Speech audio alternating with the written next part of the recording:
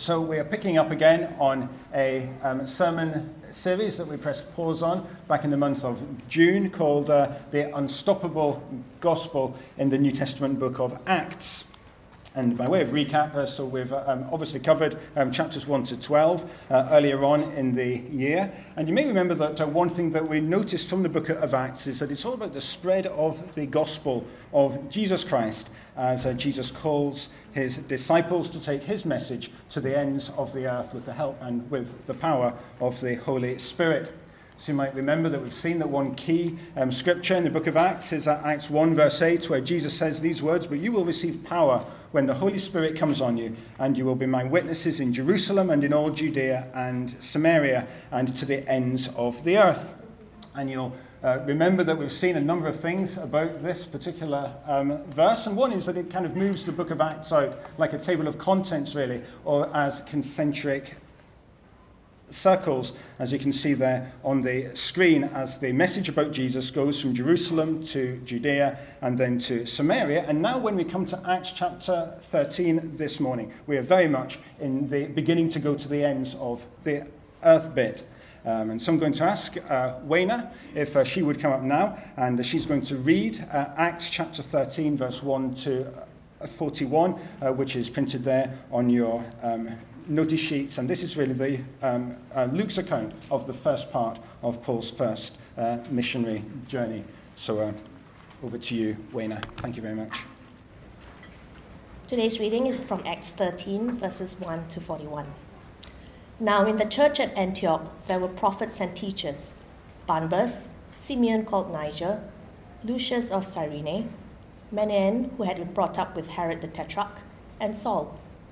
While they were worshipping the Lord and fasting, the Holy Spirit said, "Set apart for me Barnabas and Saul for the work to which I have called them." So after they had fasted and prayed, they placed their hands on them and sent them off. The two of them, sent on their way by the Holy Spirit, went down to Seleucia and sailed from there to Cyprus. When they arrived at Salamis, they proclaimed the word of God in the Jewish synagogues. John was with them as their helper.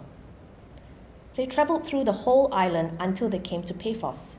There, they met a Jewish sorcerer and false prophet named Bar-Jesus, who was an attendant of the proconsul Sergius Paulus.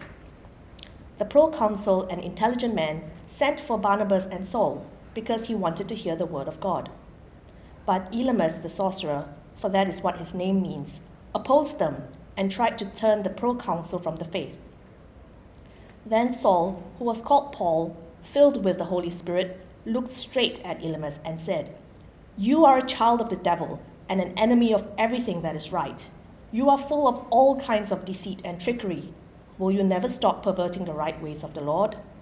Now the hand of the Lord is against you. You are going to be blind for a time, not even able to see the light of the sun." Immediately, mist and darkness came over him, and he groped about, seeking someone to lead him by the hand. When the proconsul saw what had happened, he believed, for he was amazed at the teaching about the Lord. From Paphos, Paul and his companions sailed to Perga in Pamphylia, where John left them to return to Jerusalem. From Perga, they went on to Pisidian Antioch. On the Sabbath, they entered the synagogue and sat down. After the reading from the law and the prophets, the leaders of the synagogue sent word to them, saying, "Brothers, if you have a word of exhortation for the people, please speak." Standing up, Paul motioned with his hand and said, "Fellow Israelites, and you Gentiles who worship God, listen to me.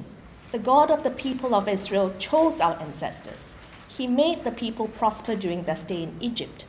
With mighty power, he led them out of that country. For about 40 years, he endured their conduct in the wilderness, and he overthrew 7 nations in Canaan, giving their land to his people as their inheritance. All this took about 450 years. After this, God gave them judges until the time of Samuel the prophet. Then the people asked for a king, and he gave them Saul, son of Kish, of the tribe of Benjamin, who ruled 40 years. After removing Saul, he made David their king.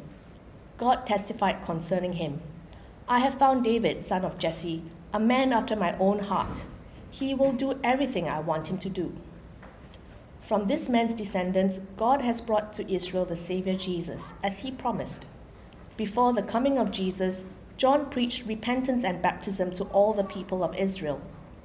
As John was completing his work, he said, "Who do you suppose I am? I am not the one you are looking for, but there is one coming after me, whose sandals I am not worthy to untie."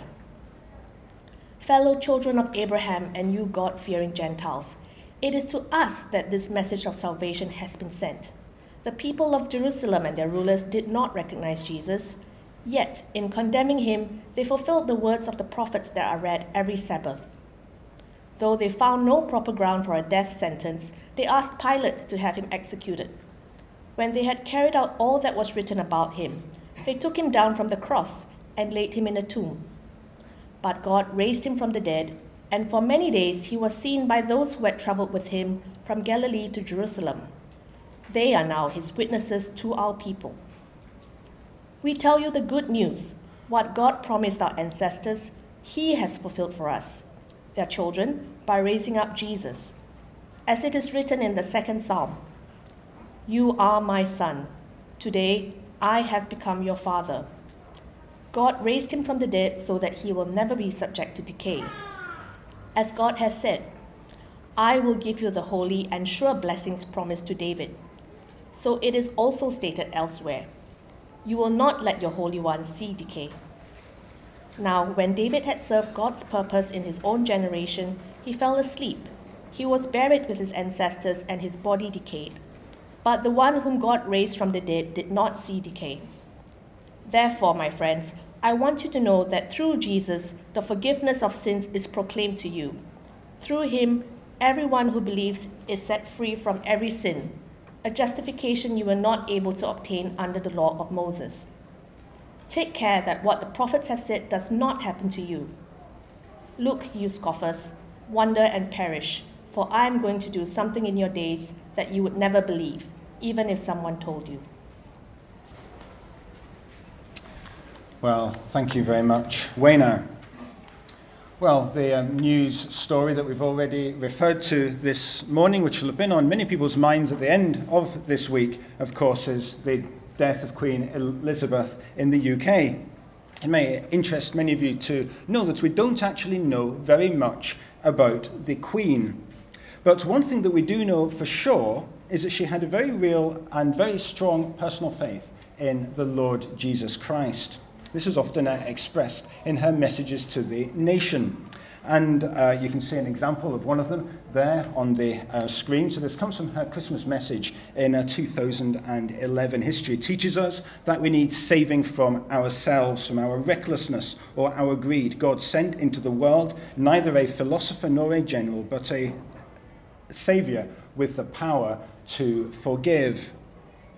Now, of course, the Queen was also somebody who was very religious indeed. She must have gone to tens of thousands of sort of church services over the course of her lifetime. In one sense, it's hard to think of anyone who could conceivably be more religious than the Queen. She was, after all, head of the Church of England. But yet she was also someone who had come to place her faith in Christ in a real and personal way. And I think all of this is a very helpful introduction to our Bible passage this morning. In a few minutes, we will come to look at Paul's preaching in a place called Pisidian Antioch.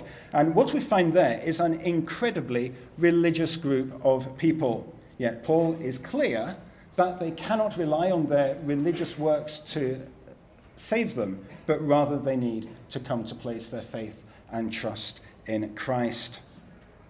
Well, as we've already mentioned this morning, we're looking at the first half, really, of Paul's first missionary journey. That missionary journey is recorded for us in Acts chapter 13 and also Acts chapter 14 that we'll be looking at next week. And you can basically see where Paul travelled there on your screens.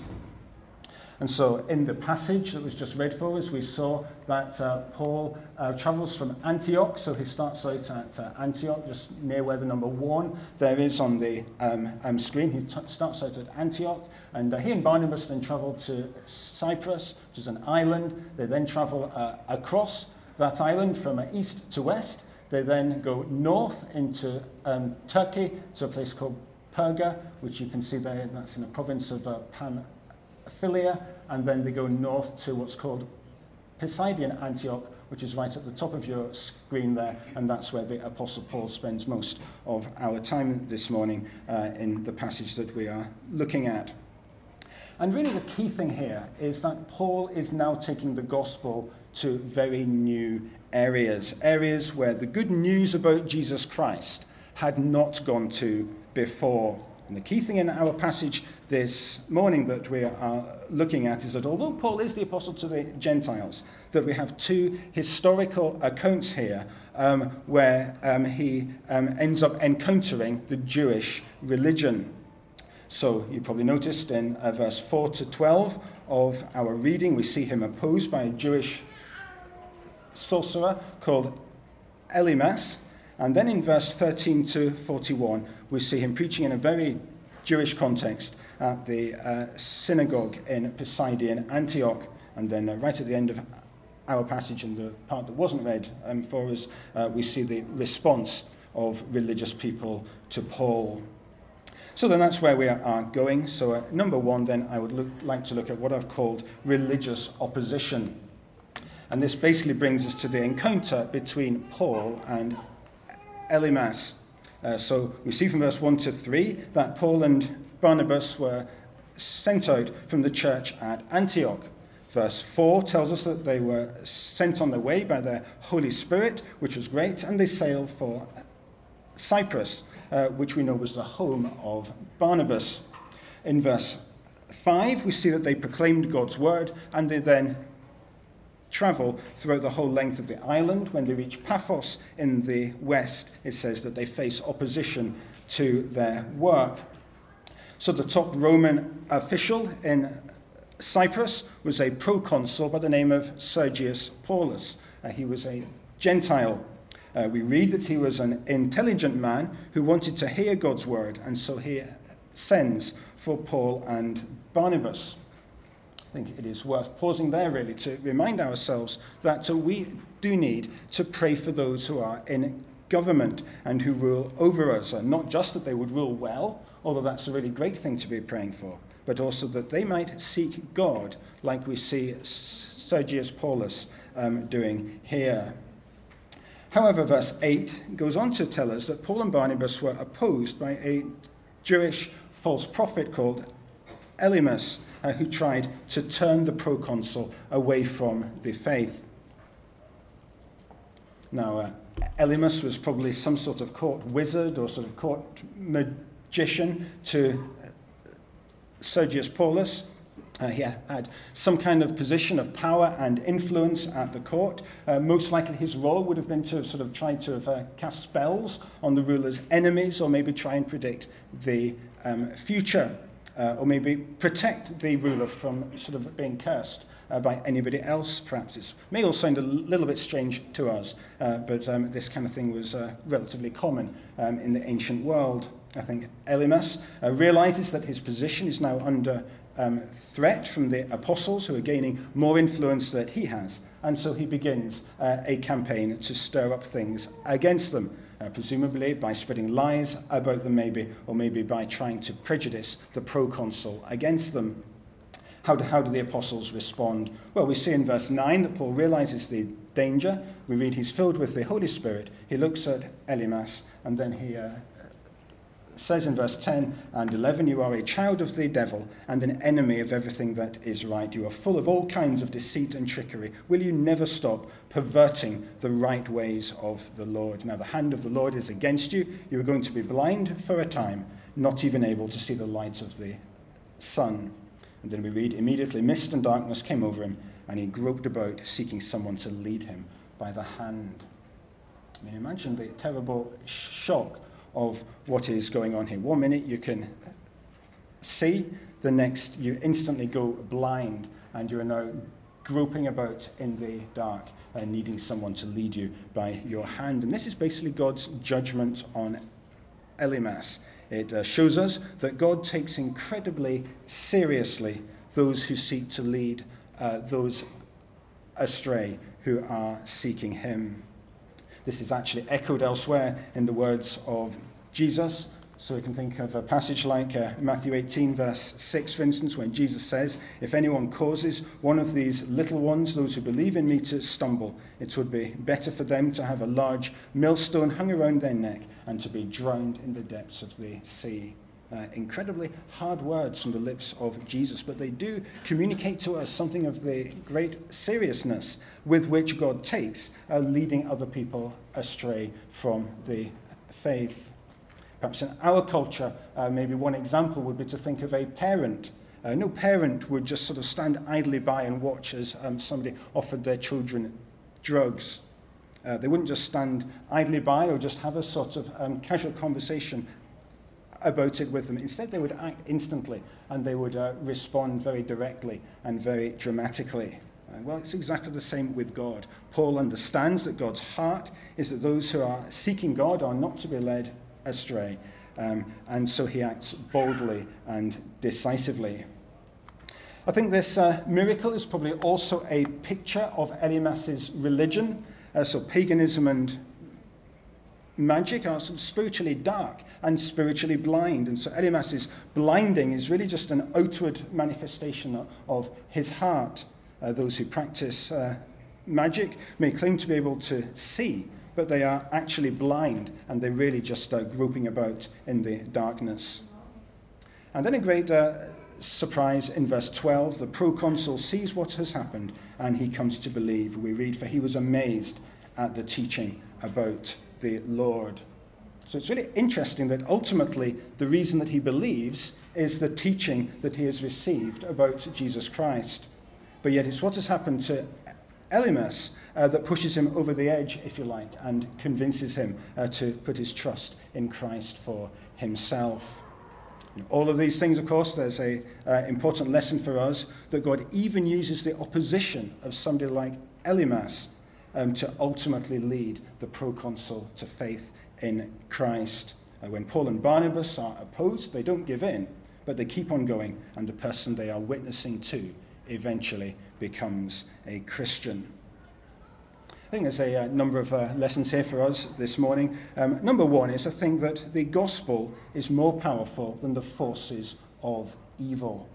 The gospel is more powerful than the forces of evil. As one commentator on Acts, John Stott, comments, Luke brings before his readers a dramatic power encounter in which the Holy Spirit overthrew the evil one, the apostle confounded the sorcerer, and the gospel triumphed over the occult. If you're a Christian this morning, there is no need for you to live in fear of dark spiritual forces. As Christians, of course, we acknowledge the reality of spiritual evil, but we also know that Jesus Christ has triumphed over evil on the cross. And so if you are a Christian, there is no need for you to be scared of places that claim to be haunted. There is no need for you to live in fear of superstitions to do with death or to do with bad luck or being cursed. I think this story clearly shows that the gospel is more powerful than the spiritual forces of evil. I think also, if we are Christians, this story also encourages us to keep on sharing the gospel in spite of religious opposition. So it reminds us that God is actually in control of all things, and that God is so in control of all things that he can even use opposition against his people to actually bring other people to a real living faith in him. This gives us great confidence, surely, this morning. Keep on sharing the gospel, because you never know how God is working through you. Then I think we can also see here evidence of God's grace. I wonder if you noticed this as we read it. But notice that Paul says that Elymas will only be blind for a time. I think that's a lovely evidence of God's grace here. I think the implication is that Elymas actually still has time to repent. For any among you who may be involved in paganism or the occult or in superstition and magic, this means this does not mean that there is no hope. There's always time to repent and respond and come to our merciful God. Even in judgment here, God remembers mercy. So then, we see what I've called a religious opposition to the gospel, but then this isn't the whole story in our passage, because we also see here what I've called religious opportunity. So, of course, it's not always going to be the case that the gospel will be opposed by those who are religious. It can also lead to opportunity as well, which is exactly what we see in the rest of this passage. So we see from verse 13 that Paul and Barnabas, they leave Cyprus and they travel over to Perga, and then it says that they continue on to Pisidian Antioch. So, as we've already said, this is not the same Antioch that we've seen before that Paul actually started out from. This is the Antioch that you can see right up at the top of your map there. It's about 100 miles inland from Perga. And really the big significance of this account in Pisidian Antioch is that here we see Paul preaching an evangelistic sermon to Jews and to those associated with Judaism. This is the main example that we have of how Paul preached the gospel in a very Jewish context. Next week, we will see Paul preaching an evangelistic sermon to pagan Gentiles at somewhere called Lystra. But here we see him preaching to the Jews and those heavily associated with Judaism, all of whom who would have had a background in the Old Testament scriptures. I think there's a couple of points here for us to note this morning, and the first one is Paul's strategy. So this is actually something that we see many, many times in the book of Acts. As soon as Paul comes to a new place, what does he do? Well, he heads straight for the Jewish synagogue. And then, once he's thrown out of the Jewish synagogue, which usually happens fairly quickly, he takes the good news to the Gentiles instead. I think this is really all in keeping with what we see over in Romans 1, verse 16, where Paul says these words. He says, "For I'm not ashamed of the gospel, because it's the power of God that brings salvation to everyone who believes, first to the Jew and then to the Gentile." And so it seems as if this was just Paul's usual pattern when he preached the gospel in the ancient world, and we will actually notice this again next week.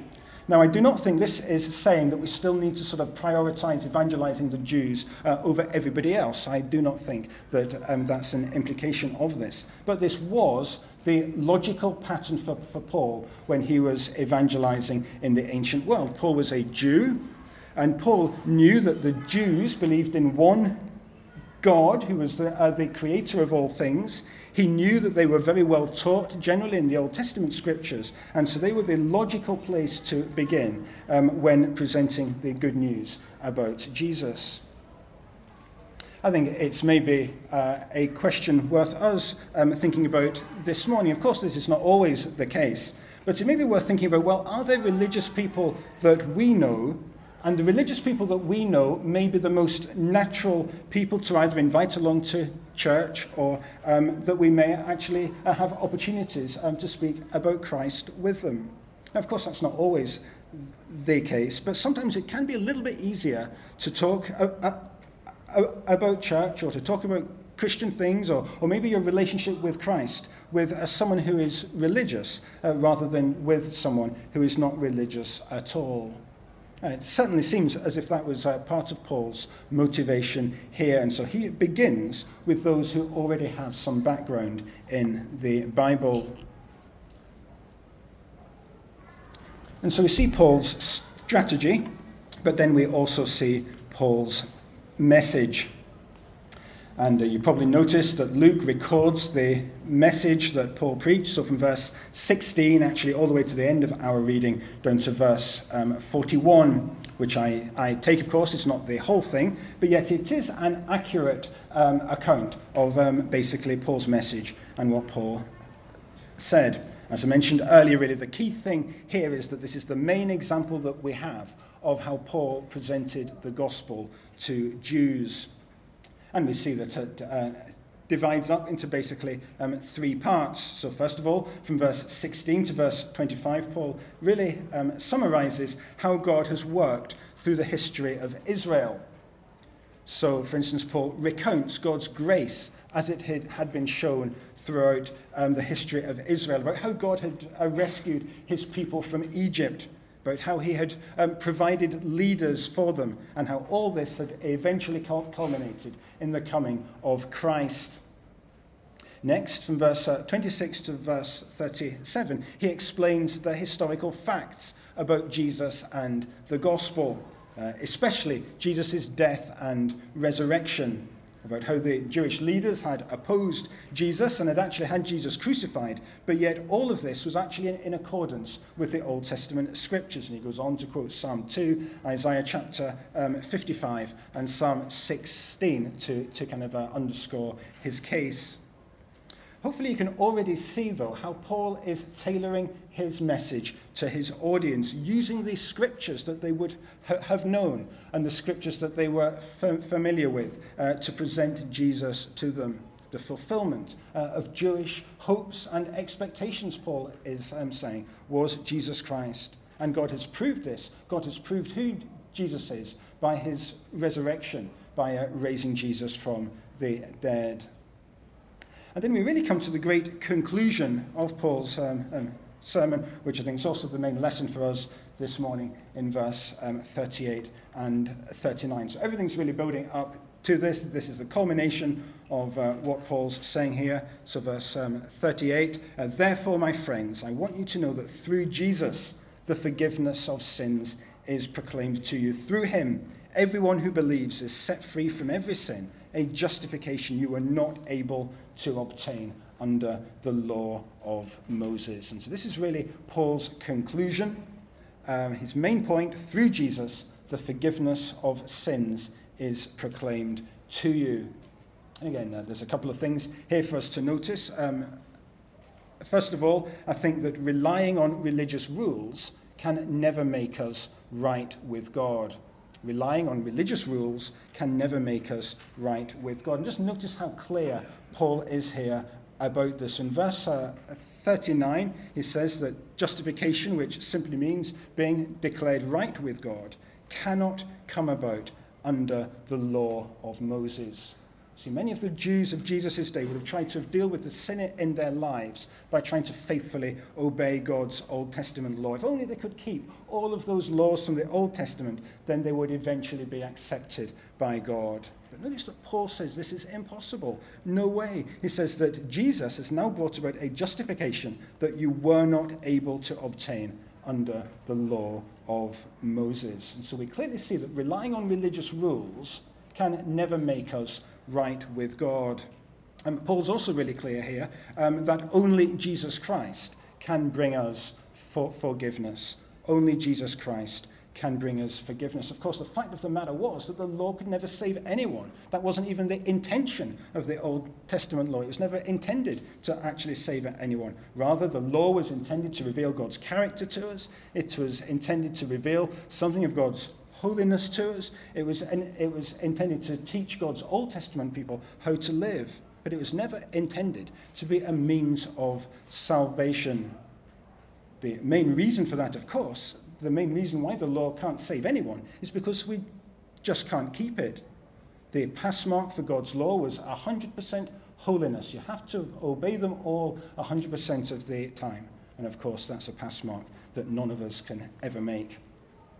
I was thinking about an illustration of it this last week. It's a little bit like that cross-harbour race that we have where people need to swim, I think, from Wan Chai over to TST. I'm not sure if this is still taking place because of COVID, but pre-COVID, this kind of thing was definitely on. But if you think about that kind of swimming race, it really doesn't matter whether you only swim a kind of few strokes and then stop, or whether you make it right out into the middle of Victoria Harbour and then stop. You still haven't made it over to Kowloon. And in exactly the same way, we all fall short of God's law. Now, of course, there's one problem with the illustration I just used, which is that if someone was a really good swimmer, they may be able to make it all the way over to Kowloon. But with God's holiness, of course, God's law, the whole point is that we can never, ever make it. It would be like trying to swim across the Pacific Ocean, just this huge, enormous distance that none of us could ever cross. But Paul's point is that the law can never save us. The law can condemn. The law can make us feel guilty. The law can show us our sin. The law can do all kinds of things, but it can never actually rescue us. It can never save us. It's only Jesus Christ who can bring us forgiveness through his death on the cross, as Paul makes clear here. He also makes this clear over in his letter to the Galatians, so Galatians 3 and verse 10 and 11, for all who rely on the works of the law are under a curse, as it is written, cursed is everyone who does not continue to do everything written in the book of the law. Clearly, no one who relies on the law is justified before God, because the righteous will live by faith. And then just a couple of verses later on, verse 13, it says, Christ redeemed us from the curse of the law by becoming a curse for us, for it is written, cursed is everyone who is hung on a pole. So you can see Paul saying that when Jesus died on the cross for us, he took the curse of the law that we deserved and was standing against us. He took our punishment in his body on the tree, freeing us from God's judgment and the condemnation of the law as soon as we place our faith in him. As we often sing, nothing in my hands I bring, simply to thy cross I cling, naked, come to thee for dress, helpless, look to thee for grace. And so, is it enough to be religious? Well, I think hopefully we've seen from this passage of God's word that the answer to that has to be no. We can never be good enough or religious enough to save ourselves. Even if we swim really, really hard, we can never ever reach Kowloon. We all fall short. Every one of us needs Jesus in order to be declared not guilty and accepted by God.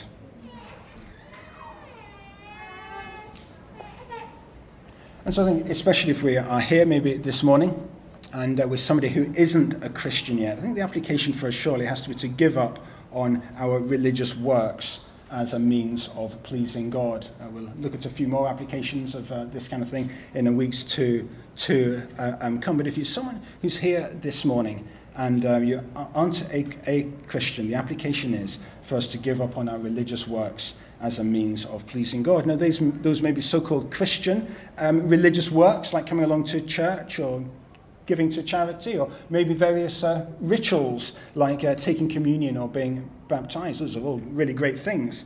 But yet we need to realize that none of them ever contribute to our justification or our standing with God. And then I also think, though, there's lots of other ways that we can rely on religious rules, often without really even thinking about it. Often we just make up our own rules, or we take on the rules of the culture, and if we think that if we manage to keep them, then we are basically a good person, that we're basically doing okay in life. And so we take pride in our work. We think, well, so long as I'm a good employee, my life really counts. As long as I get good grades, my life really counts. As long as I'm a good parent and I manage to make some really good kids, then my life would really count. I'm doing okay. See, we're basically looking to our performance in order to be declared righteous, or to think about ourselves as righteous maybe. Or we have other rules maybe. We think, well, I live my life in a way where I try not to hurt anyone, or I never use single-use plastics. That's where I get my real sense of morality and goodness from. I'm vegetarian. I always eat organic food. I've taken in a rescue dog, maybe. That's what makes me a really good person. And we think that because we do these things, we are good, and we maybe even feel morally superior to everyone else. Now, again, a lot of those things can be really great, but actually Paul says that none of those things can ever justify us or give us the peace or the forgiveness or the freedom that we crave. Rules always condemn. They always make us compare ourselves to other people and lead to us either feeling proud if we feel that we're doing much better than everyone else, or we tend to feel crushed and inferior if we feel that we're doing worse than everyone else and our lives are not measuring up. Instead, we need to come to Jesus Christ for the freedom and the forgiveness that he alone can offer. What can wash away my sin? Nothing but the blood of Jesus. What can make me whole again? Nothing but the blood of Jesus. I think all of this is especially true for those of you who are teenagers. I think back to when I was a teenager, I think one of my greatest misunderstandings about Christianity was that it was all about rules. So if you're a teenager this morning, please get this and please hear this really clearly. Christianity is not about trying to earn favor with God by keeping rules. It's about real freedom that can be only experienced by putting your faith in Jesus' death for you on the cross. And if you have trusted in Jesus' death for you, then you ought to feel free. We are free to obey God and free to be the people that he originally intended us to be. So then, we've seen religious opposition. Sometimes religion will oppose the gospel. And we've also seen religious opportunity as well. Sometimes religion will give an opportunity to present the message about Christ.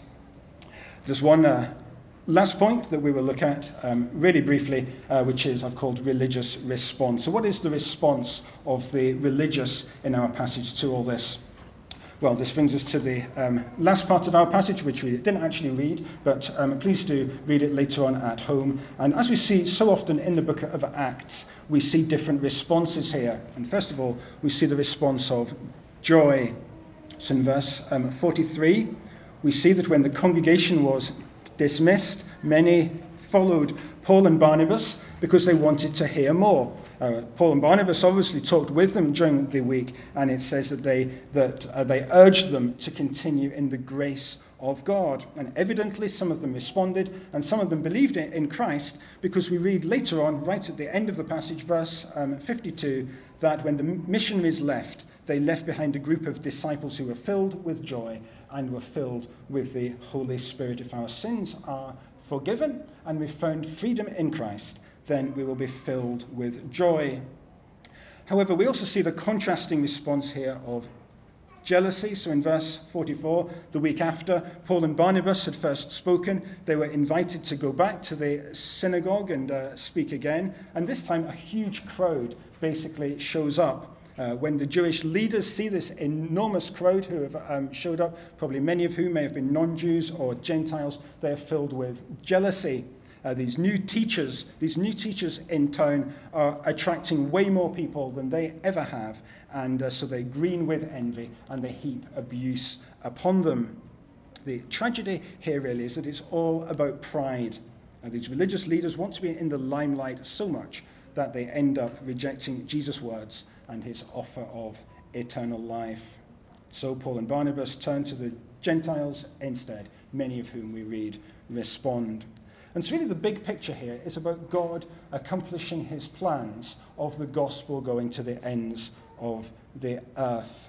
If we look back over the whole chapter, for instance, in the account of Elymas, we can see Elymas opposing the gospel, but yet God continues to accomplish his plans, and this Roman proconsul Sergius Paulus comes to believe. In the account of Paul's preaching at Pisidian Antioch, some of the Jews believe, but yet many reject. Yet God even uses their rejection to spread his gospel to the Gentiles. And so his plans to take the gospel to the ends of the earth continue to advance. The gospel truly is unstoppable, and therefore we can have great confidence in it. A couple of years back, right before COVID, Miles and I attended a conference where the speaker was the author of the book there on the screen. So the speaker was an evangelist called Mac Stiles, and he wrote the book there on the screen, which is called Marks of the Messenger. And in this book, he tells the story of somebody that he knows who graduated from college with a degree in religion. Because they graduated with a degree in religion, they decided to go off to seminary and become a pastor. And so they did, and they graduated from seminary and became a pastor in a small but growing Presbyterian church in the southern USA. It's had a growing youth group, and so the pastor helped out with the youth group and attended their activities. These included going on the youth retreat. So off the pastor went on the youth retreat, and there he heard a speaker explaining the message about Jesus to the kids.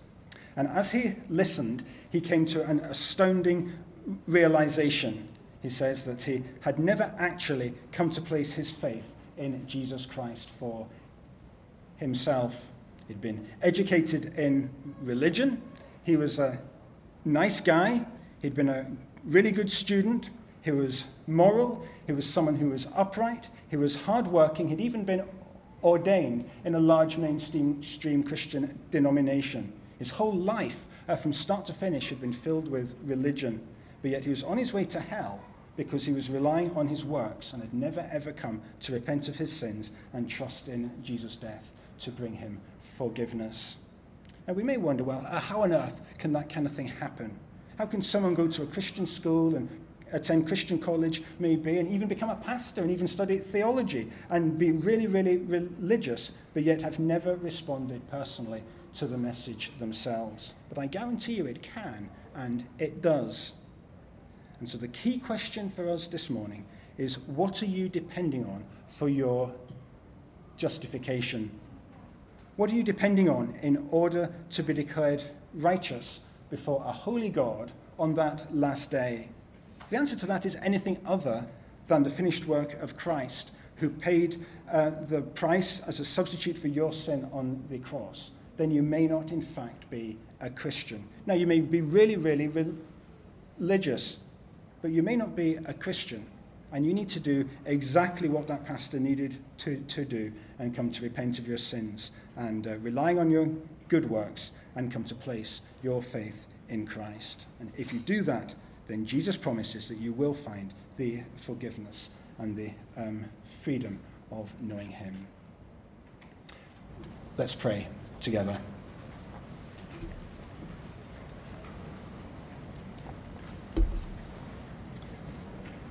Father in heaven, we want to give thanks for your word to us this morning. We give thanks that there is indeed salvation to be found by faith in Christ. For those of us who are Christians, Lord, we pray that you would help us to continue to be faithful to that message. And for those of us who aren't Christians yet, Father, we pray that you would help us to understand really clearly that our religious works can never make us right with you. And we ask all of these things now in Jesus' name. Amen.